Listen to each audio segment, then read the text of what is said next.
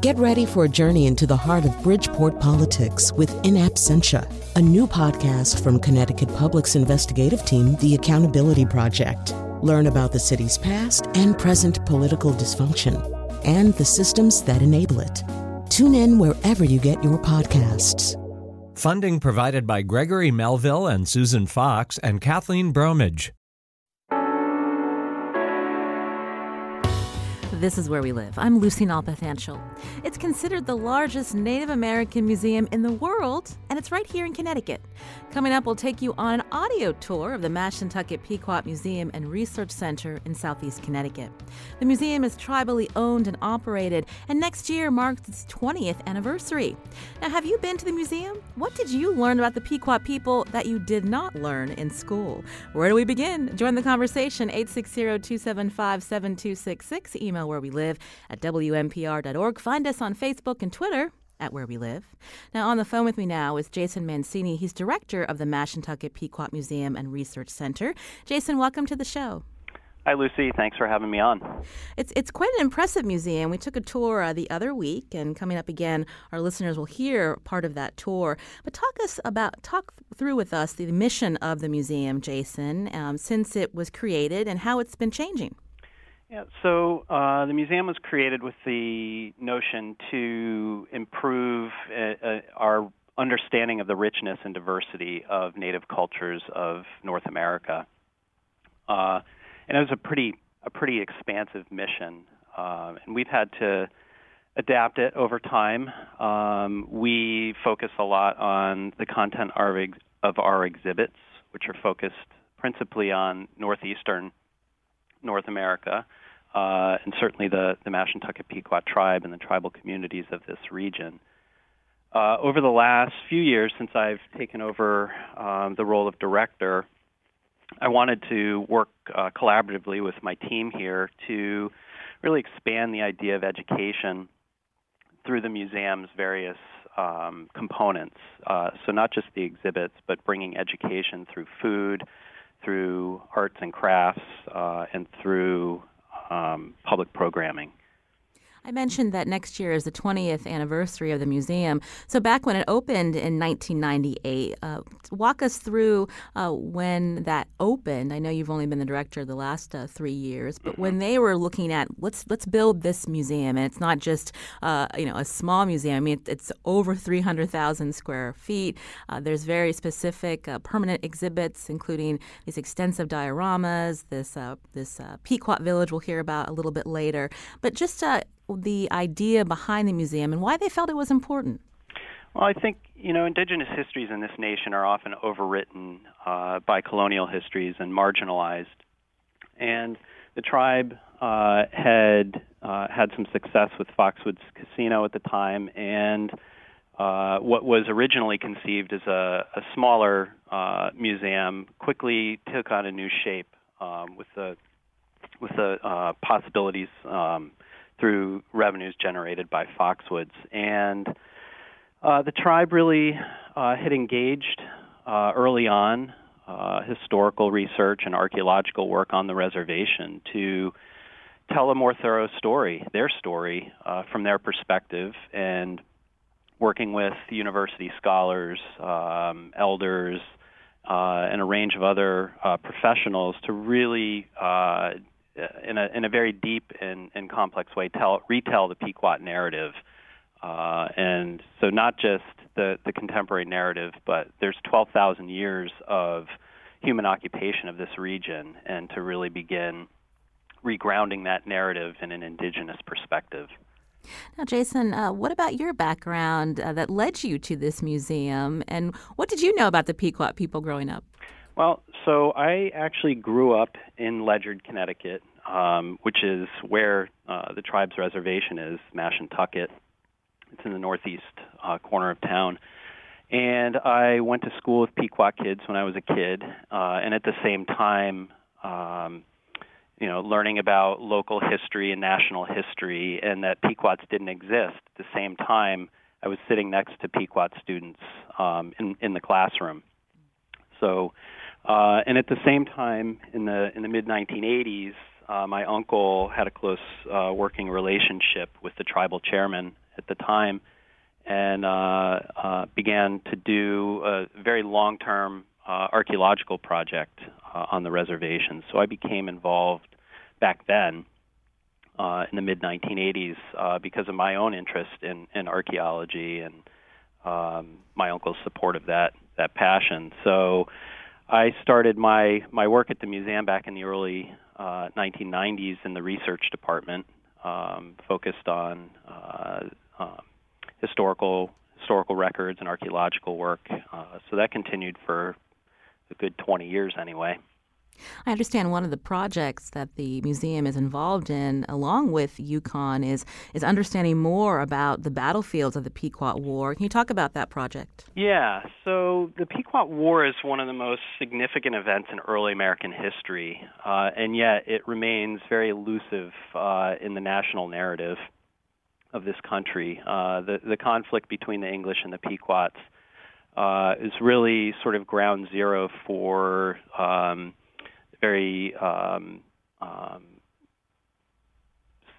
it's really the center of the relationship and grounds Indian policy in this nation. And it's often been told for 400 years through the English colonial lens. And the archaeological work and the battlefield protection projects that we're working on through the National Park Service have really elucidated what this conflict was about, the impacts of it. Its memory and legacy is told through various local histories and oral histories, and it's a deeply impactful conflict that we're able to give new shape to through an interdisciplinary approach through our research team.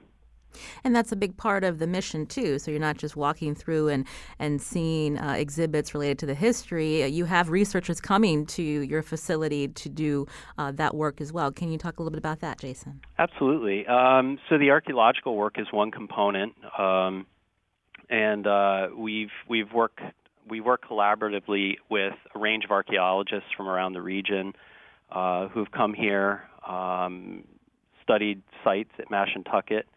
And we've identified around 300 sites that span 12,000 years here. But more than that, we've done tremendous historical research that focus on the tribe and the tribes of this region.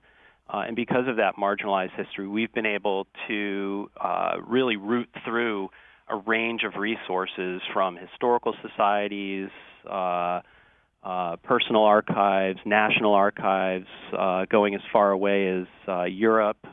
We found archives on Pequot people and native people from southern New England and Hawaii and in Alaska and New Zealand. The folks here were not these sort of marginalized backwoods folks. They were remarkably cosmopolitan, global citizens very early on. After the colonization of this region. Connecticut State historian Walt Woodward described the Mashantucket Pequot Museum and Research Center as arguably more engaging and informative than the Smithsonian's National Museum of the American Indian. That must make you feel good. We hear that a lot, and we're very happy about that. Certainly it's, the story that we're telling is very engaging, very comprehensive. It's immersive more than anything, so people can come into the museum and feel like they're walking back in time to the 16th century or 12,000 years ago, as the case might be. We have a couple minutes left, Jason, and again, when the museum was first created, there wasn't a lot of competition in the casino world, and a lot of the funds that the Pequots, Mashantucket Pequots, were able to earn during that time helped build such an expansive museum. What are the challenges moving forward in terms of getting other people interested in supporting this museum? Well, yeah, the world of museums is always challenged by financial considerations, and we're working through some of that and building partnerships with colleges and universities.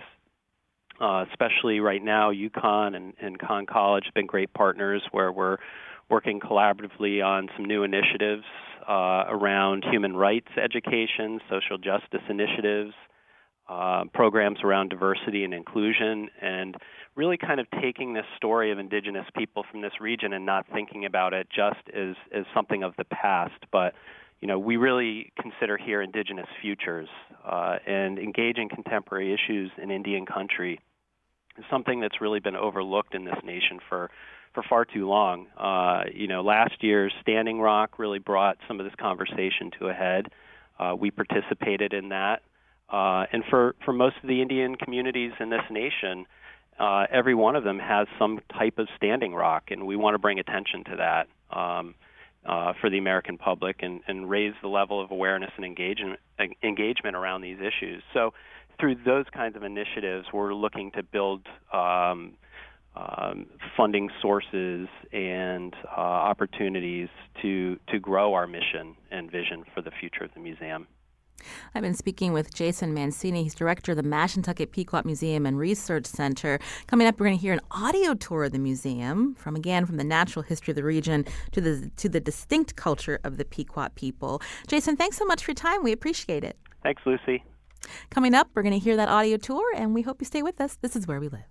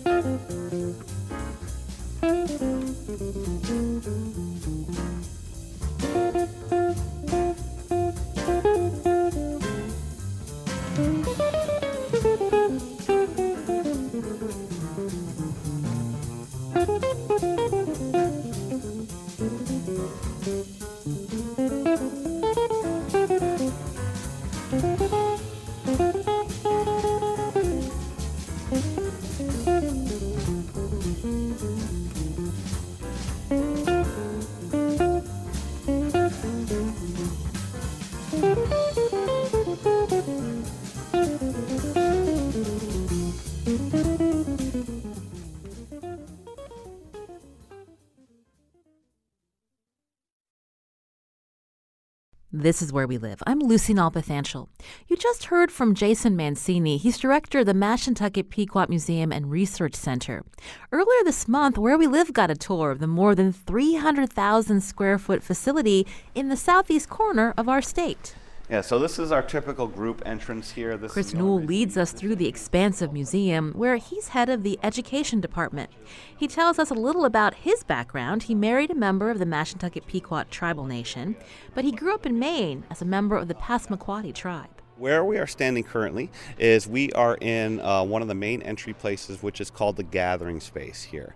The Gathering Space here is really kind of an opening exhibit, even though it's a big empty area that we can use for events and other things that we put on here at the museum. It also starts your visiting experience here. So you'll walk in and you're going to see 3 large dugout canoes. 2 of them are replicas with life cast figures in there. All of our figures are life cast from real people, so they're very, very lifelike. And some of them, most of them actually are local folks here, so some of these are friends of mine. And then, of course, the third Machoon that you see there, that is an authentic dugout canoe that we made here at the museum, a 36-footer named Nukamus, who is actually the longest dugout canoe produced in this area in the last couple of 100 years, made from tulip poplar. So that begins your visiting experience right there. Even as we're just gathering together, we're bringing our school groups into this area, we're coordinating who's going where, who's starting what tour. This begins their experience here, and the architecture of the building also adds to that. So the word Pequot translates to the people of the shallow water, and so the floor here, this large blue floor with the speckling with quahog shells spread all around them, represents a large estuary, which is where the Pequots would live as they seasonally migrated throughout the season. In the summer and late fall, they would be on the ocean shore camping around estuaries, and so this room represents a large estuary. In the top of the room in the glass glass ceiling. There is an architectural structure that looks like an overturned Mishoon or an overturned dugout canoe. And then when you guys enter and exit the building, the facade of the building looks like a giant wampum belt. And now wampum being a big part of the tribal history here, those being shell beads made from specific shells we find around Long Island Sound here, the quahog and the channeled whelk found in this area, used amongst the tribes for gifts of significance, but when the Dutch arrive here, they become part of the trading network as well. And that's where we kind of get the idea of wampum as Indian money, but that was never the case amongst the way tribes used it amongst themselves. And it's just the Dutch would use it as an exchange rate because they wanted beaver fur. And so we cover a lot of that in the history as we go downstairs. Once again, when we go down, it's a very immersive experience while you're here. And so you're literally walking into spaces that are full recreations of the time and place, of the exhibit itself. From the gathering space, Chris leads us into an entrance exhibit where the walls are covered in bark and rocks. These rocks were excavated during construction of the museum back in the late 1990s. Chris says they recycled them for use in both the interior and exterior walls of the museum because they view rocks as the first gifts from the land and the water. Now, one of the things that we do at this museum that's not common amongst museums is there is a mixture of natural science and ethnohistory here. So the beginning of the tour actually starts with a whole lot of natural science. We will see large animals that existed here 10,000 years ago, what we call megafauna, mastodons, dire wolves, giant beavers, caribou, and then we start to transition forward, and as we do that, we see the change in climate here and people adapting to those changes, and then we see the namesake of the Pequots taking shape as they start fishing, and advancements in technology that happen all the way through, usually through trade, and a lot of tribes in this region here traded from all over. In fact, Passamaquoddy people were located in eastern Maine. The word Connecticut in my language translates to something long and straight. That was our place name for the Connecticut River, which if you looked on a map is a pretty straight north-south flow. It's an accurate description of that river. To the tribes in this region, that word Connecticut translates to the long tidal wetland, and so this is the land where the Connecticut empties out. And so we knew this place as Connecticut as well, even all the way up 8-hour drive by car. You can imagine by canoe how long that trip would be, but we did come down here to trade for the wampum that was created by the tribes here, as well as some other things that they had, and we traded our technologies back and forth, and we learned from each other. And that's one of the things I always try to get across on my tours, is that Native peoples are not static. We are not stuck in one mode of time. We have always adapted to new technologies as they became available. And so when the Europeans arrived, the Dutch especially, they bring their iron kettles and brass kettles and other metal goods. Just natural that the Native people would in this region would take advantage of those new technologies, and we'll be seeing that as we go through the exhibits.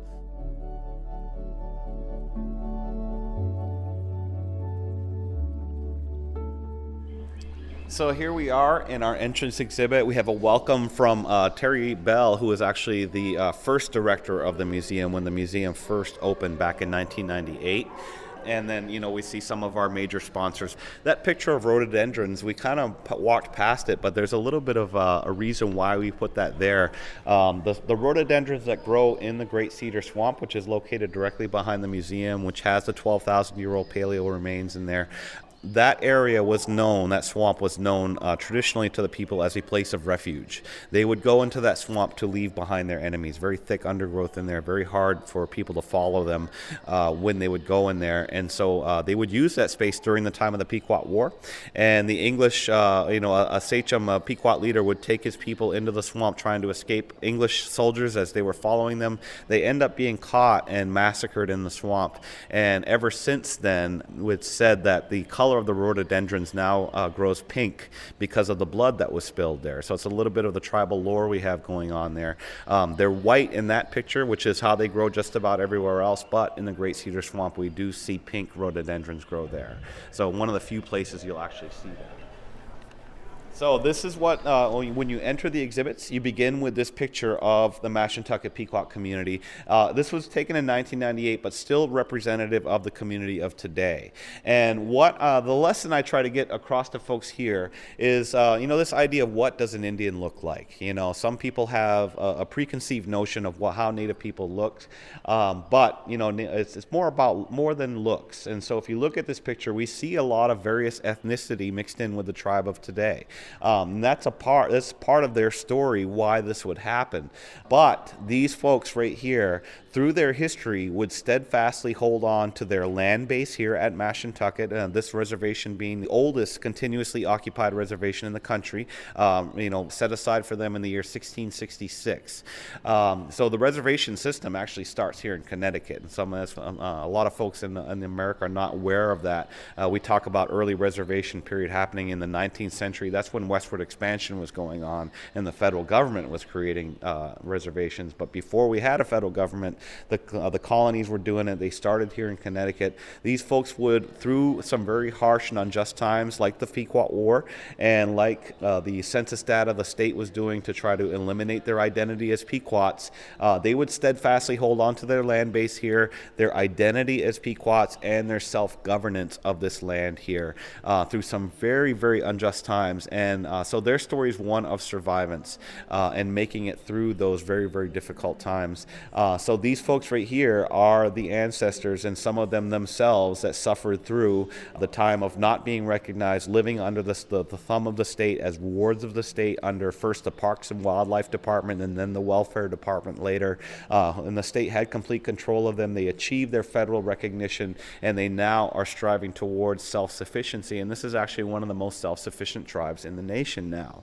They can make a living wage off of their own economy here with the casino. And so the end of the story, when we get to the end of the exhibits, actually ends on a high note. Even though we see the massacre and other things that happen throughout their history, we actually see in the modern day times in 2017 a thriving community here with the ability to use monies for education and housing, and they are all once again back, allowed back on their ancestral land here, which was the difficult thing for them to remain to do. The oppression of the state reducing this reservation from 2,500 acres originally down by the 1960s to only 200 acres.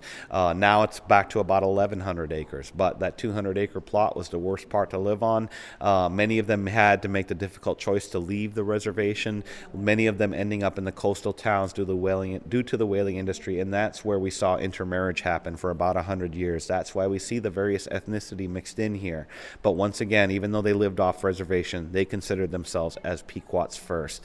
And that's very important, because that when they would come back and reassume their land base here, having that identity and being able to prove it was a big part of them achieving federal recognition. This is Where We Live. Today we're taking you on a tour of the largest Native American history museum in the U.S. It's right here in Connecticut. The Mashantucket Pequot Museum and Research Center is in the southeast part of our state. Our guide is Chris Newell. He leads the museum's education department.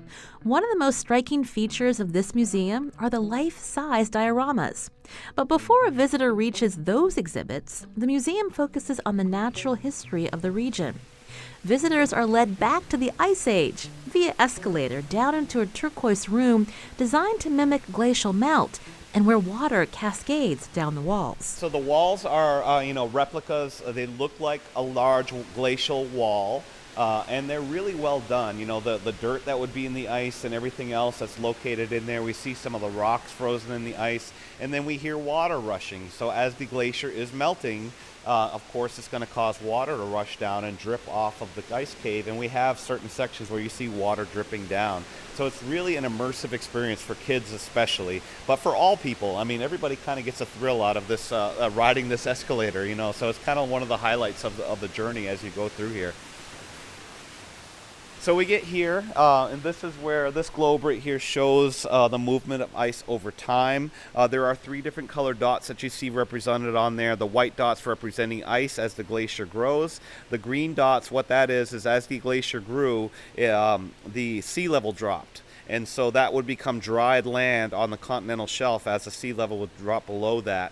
So that's where we see the green dots showing up. And then the blue dots we just saw as the glacier is retreating. It's leaving behind some glacial formations like famous ones like the Great Lakes and Hudson's Bay. And so that's what we see going on here. So this is a good way to visually represent for especially those that haven't had this natural science before, how the ice would have moved, how much it covered, at what time period. and really gives them a good idea. But we're at this point, we're only talking natural history here. We're going to transition in a little bit. But we also include a set of pictures here on the wall. These are all on the reservation here. These are just more evidence of the glacial rock formations that were left behind. Council rocks there, a big flat rock that makes a natural meeting space in the woods that's located here. Balancing rock on the bottom, that big boulder there dropped in that precarious position. It's actually hanging over the edge of a precipice. You can't tell by the picture, but the story with that is if that rock were to ever fall, it's a sign of bad luck for the community. So it shows that they give spiritual significance even to the stones. And then, of course, the first picture there, that's, the rocks that we see all through the soil here. That's how colonists would find this land, which would drive them a bit nuts, because they wanted to convert it all to farmland. So they had to remove those rocks. And so what did they do with them? They created all of the rock wall boundary walls that we see all throughout Connecticut, Massachusetts, Rhode Island, and New Hampshire and Vermont. That's what they were doing, is literally had to do something with the rocks to create farmland, and so they created boundary walls with them. So if you're wondering, anybody wonders why we have those all through the woods in Connecticut, they seem to go nowhere. At one time, Connecticut, for the most part, was pretty much all clear-cut and turned into farmland by colonists. And we only have new growth forest here. And so they would do a lot of change to the land, and one of the things they left behind was those boundary rock walls that we have all over our woods. So we transition now to another gallery. At this point, we're talking about ice, so we can't live on top of the ice. So this is where we talk about the arrival of people. And what we've done, this is a native museum here. We've actually stepped away from science in this gallery. And what we do is we use art to represent creation stories. And so we have 9 different creation stories represented here from tribes all across the U.S., Canada, different regions. And so what you do, these art pieces commissioned to help tell the story. So these were commissioned specifically for the stories that they're telling here. And, I always tell people, take the time, read the placards. What you find is there are some commonalities going on here. Every story is very different, but some of the things that are common are the idea that the land is not an object that you can possess, but it's something that sustains you. So that's a concept that's very different from European colonists' ideas of land usage, where they do own land. And native cultures here in this region, they did not own land. They owned possessions. They did have that concept, but the land itself was considered like a living being, and so you could not own it. It sustains you instead. So that's what we see going on here, is creation stories. We use creation stories because it doesn't matter where in the world you come from, your culture has a story of creation. This is Where We Live. I'm Lucy Nalpathanchel. Today we're learning about the history of the Mashantucket Pequot Tribal Nation through their museum in the southeast part of Connecticut. Chris Newell is our guide. He's head of the museum's education department. After the break, we'll continue our tour where we take you to one of the museum's most impressive exhibits, a half-acre replica of a Pequot village in the 16th century. And later, we'll learn what happens to the Pequots with the arrival of the Europeans and how the Pequot War dramatically shaped the tribe's future.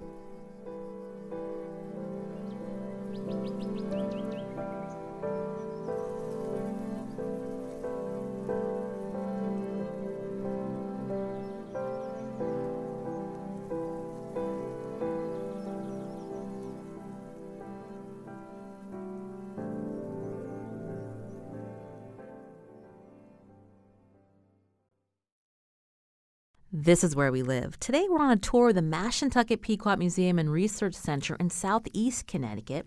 Chris Newell is our tour guide. He's head of education at the museum. Our next stop is one of the most memorable exhibits here. It's a replica of a Pequot village. So you walk into this village, and for little kids, it's often a wow moment as they walk in here, because you don't see exhibits this large and this detailed in many places. And so for a lot of kids, this is the first time they see something this big and this detailed. And what you're seeing here is essentially a summer village day and the regular happenings of a summer village day. The setting is a hot August day in here. All of the life casts that you see here, once again, cast from real people. Everybody's dressed for the summer weather. And so when we have very, very young kids, we have to remind them that, and we only had buckskin to make clothing out of, and so everybody's dressed from the waist down only, but that's an accurate depiction of how people looked here at this time period. We see what are called weetus, and most popularly known as wigwams, but in the local lingo here they call their homes weetus instead, but essentially they are the same type of structure. They're a bark-covered dome-shaped home in this region using thick barks like oak barks or tulip poplar. We see just regular everyday village life. We see a young girl right here at the beginning throwing out the refuse, the trash, onto the refuse pile, the midden, and archaeologists know what that is. Middens are the refuse pile left behind by native peoples, these large shell heaps. You can learn just tons of information by digging through these shell heaps about the people, how they lived, what they ate, and what they were doing here. We also see new technologies as we walk into here. So we have a garden. Advancement of horticulture doesn't arrive here until about 1,000 years ago. So that's something we haven't seen that shows up here in the village exhibit. And what they're growing are corn, beans, and squash, known culturally as the Three Sisters, growing in a style of farming called complementary farming, where they're planted in bunches together and they affect each other and help each other to grow when you plant them in that way. And this is a style of farming practiced by tribes all the way out as far as Arizona. So this is something that would make its way and migrate itself up here to the Northeast from the Southwest. And this is where actually a piece of their mythology, their history from the spiritual sense, matches up with the science, because the story of how they got corn, beans, and squash were that they were given by their Southwest deity named Katantuit to the Crow, and the Crow brought them here to the people in the Northeast. And the advent of corn in this region actually does come from the Southwest, and so it does actually match up with their traditional stories here. So we walk through the village, and once again you see the various numbers throughout the floor here. We have various scenes going on here. This is the preparation of a meal, new technology showing up.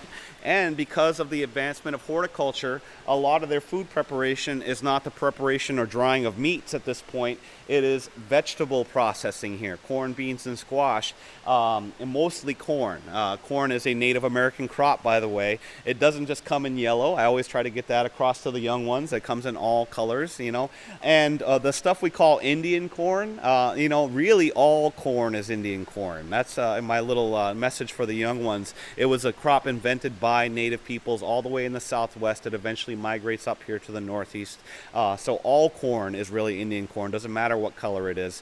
And corn, beans, and squash, by the way, if you eat those three vegetables, they will sustain you. It meets all your nutritional needs. And so it was a very smart thing for native people to grow corn, beans, and squash, because even without fish, without meat or anything else, they could sustain themselves off of the vegetables alone if necessary. But this area of southeast New England has fishing, it has good hunting, it has a little bit of everything, and so they actually had a ton of good nutrition here, and the village people look very tall.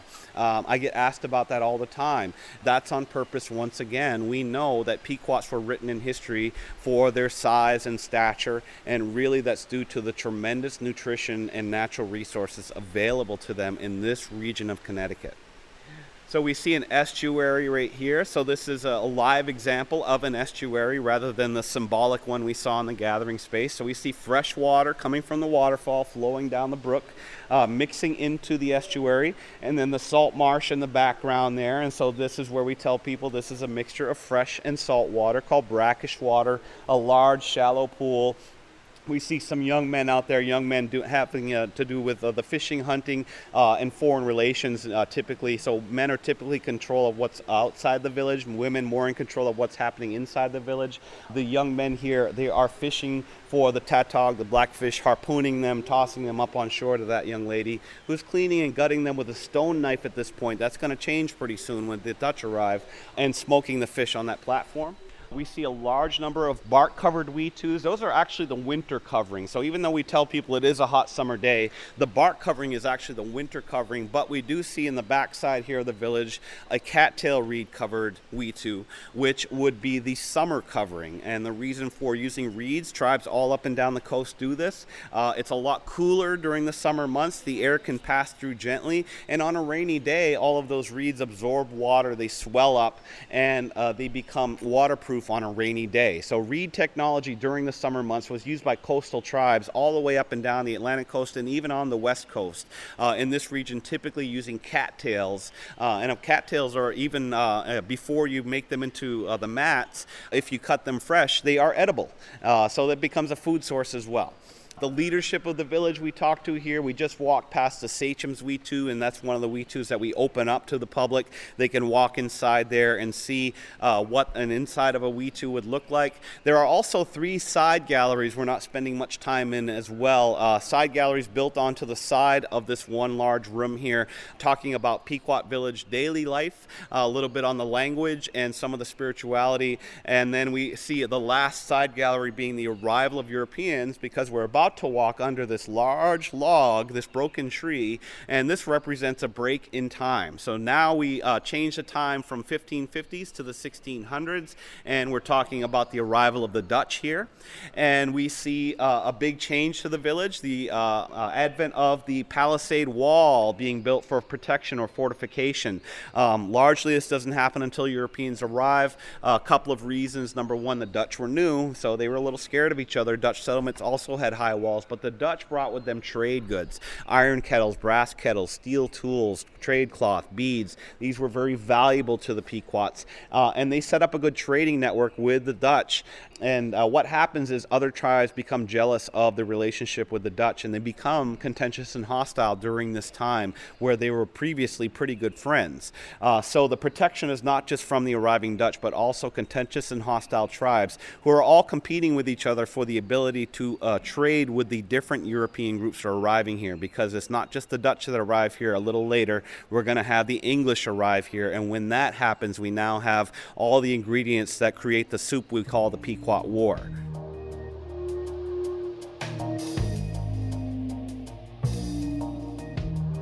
This is Where We Live, on a tour of the Mashantucket Pequot Museum and Research Center. Our tour guide Chris Newell leads us from the lifelike Pequot village into a hallway where a group of school children excitedly play a Native American game of ring and pin. We stop outside one of the museum's theaters where a movie plays detailing the Pequot War. All right, so this red hallway is red for a reason. This is where we get into talking about the Pequot War. Now, the Pequot War occurred from 1636 to 1638 between the Pequots and the English settlers. So what happened essentially is the Dutch were here for 30 years. They did make good friends with the Pequots. They were making good money with the wampum beaver fur trade. And what happens is the Mayflower then arrives in Plymouth in 1620, right? Gloucester gets established by the English in 1626. And then by the 1630s, they're in Rhode Island and now in southeast Connecticut. And what happens is the Pequots, being the largest political and military force, allow the English to set up a couple settlements on the Connecticut River at their permission, and they start to trade with both the Dutch and the English. But unfortunately for the Dutch, this means they are now splitting the profits between them and the English. This actually angers the Dutch in their relationship, and it sours. And there is some small skirmishing fighting that's going on because the Pequots are, in the Dutch point of view, not living up to their trade agreement and only exclusively trading with the Dutch. And so since they're losing money, they're upset. But the war was between the Pequots and the English. But really the beginning of the war starts with an action of a Dutchman. A Dutch tradesman captures a Pequot sachem, ransoms him for 50,000 wampum beads during the souring of the relationship that was happening. And the tribe pays the ransom, but they were betrayed when they were returned a dead body, which angers the Pequots against the Dutch, but really against Europeans in general. However, trade still so valuable that they're trying to keep it going. And so later on, the son of that sachem that was killed is making another trade deal with an Englishman, a man named John Stone. John Stone did not have the best reputation. He was trying to cheat the Pequots, and he gets figured out, and they fight in the cabin, and in the process, John Stone gets killed. Now an Englishman has died in Pequot territory, and the English decide they're going to enforce their own law in Pequot territory. And remember, at this point, they're existing here at the permission of the Pequots. So their attempt to do this was really an act of aggression. And they would demand the heads. They would come with several ships at the village where John Stone was killed, demanding the heads of those killed, those involved with the killing of their countrymen. And the Pequots basically tell them, "You wait here. We'll go talk about it, and we'll come back with our decision." But the English don't trust that they're going to come back with the decision they want, and so they attack the village. And several villagers get killed, several women get captured, and now the relationship between the Pequots and English really starts to become hostile. So fast that eventually the English leadership in Hartford would declare offensive war on the Pequots. Now, why? There's a couple of reasons. The Dutch, once again, were here for money. Okay, so they weren't here to live permanently. The English, very, very different story, all right? The Mayflower, those folks were coming to live here permanently. So they wanted to make their settlements prosperous. And so one of the ways to do that was to take over the beaver for wampum trade, who the Pequots were basically in control of, and the English were contentious and hostile with. So if you eliminate the land of Pequots, you can now work with other wampum-producing tribes who are friendly to you, like Narragansetts, who they did make a good friendship with. So they do declare war on the Pequots in 1636 with the aim of eliminating the land of Pequots. This was an attempt at a genocide. This is the first time a European power takes on a native power here in the Americas. And the first year of the war, actually the English don't win a battle. They're technologically superior, but tactically very much inferior. They're used to open field battle tactics that occur in Europe, where native people don't fight that way here. And tactically, they were doing things like drawing soldiers out of forts into traps in the woods, where they were popping down out of the trees, jumping up out of the leaves, and they're getting the soldiers that way, which the English felt was kind of unfair. But that's the way native people fought here, so they would have to adjust. So the turning point of the war happens right about the midpoint in May of 1637. The English would ally themselves with Narragansetts, Mohegans, and some other tribes in the region here against the Pequots.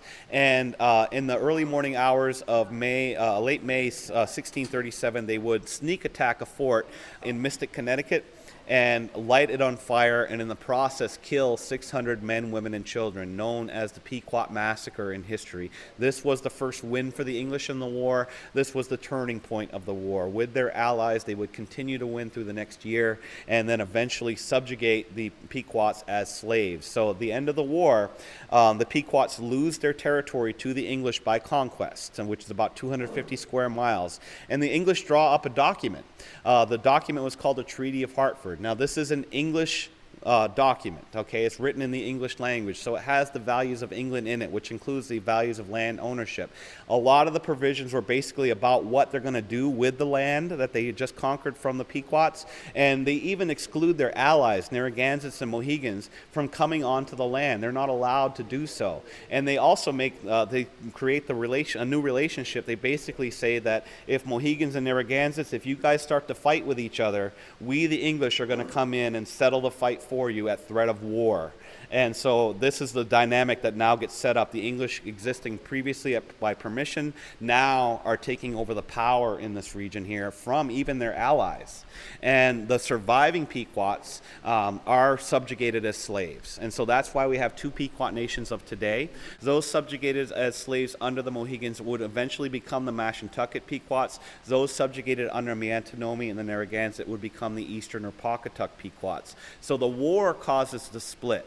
But really, both Pequot tribes are just Pequot, and that's their original standing here. And in modern-day America here, we have one of them federally recognized and one only state recognized. It is not fair that that situation occurs. They are both descend from the exact same stock of people. Both tribes should be federally recognized. The Bureau of Indian Affairs back in 2002 granted the Eastern Pequots federal recognition, but they lost the status 3 years later after the state of Connecticut and 3 towns appealed the Bureau's decision. Now, the Eastern Pequots to this day are still trying to regain that recognition. Pequots were still Pequots. It didn't matter if they lived here or not. So many of them moved off reservation to find jobs and work, and because of the whaling industry, a lot of them ended up in coastal towns in this region here.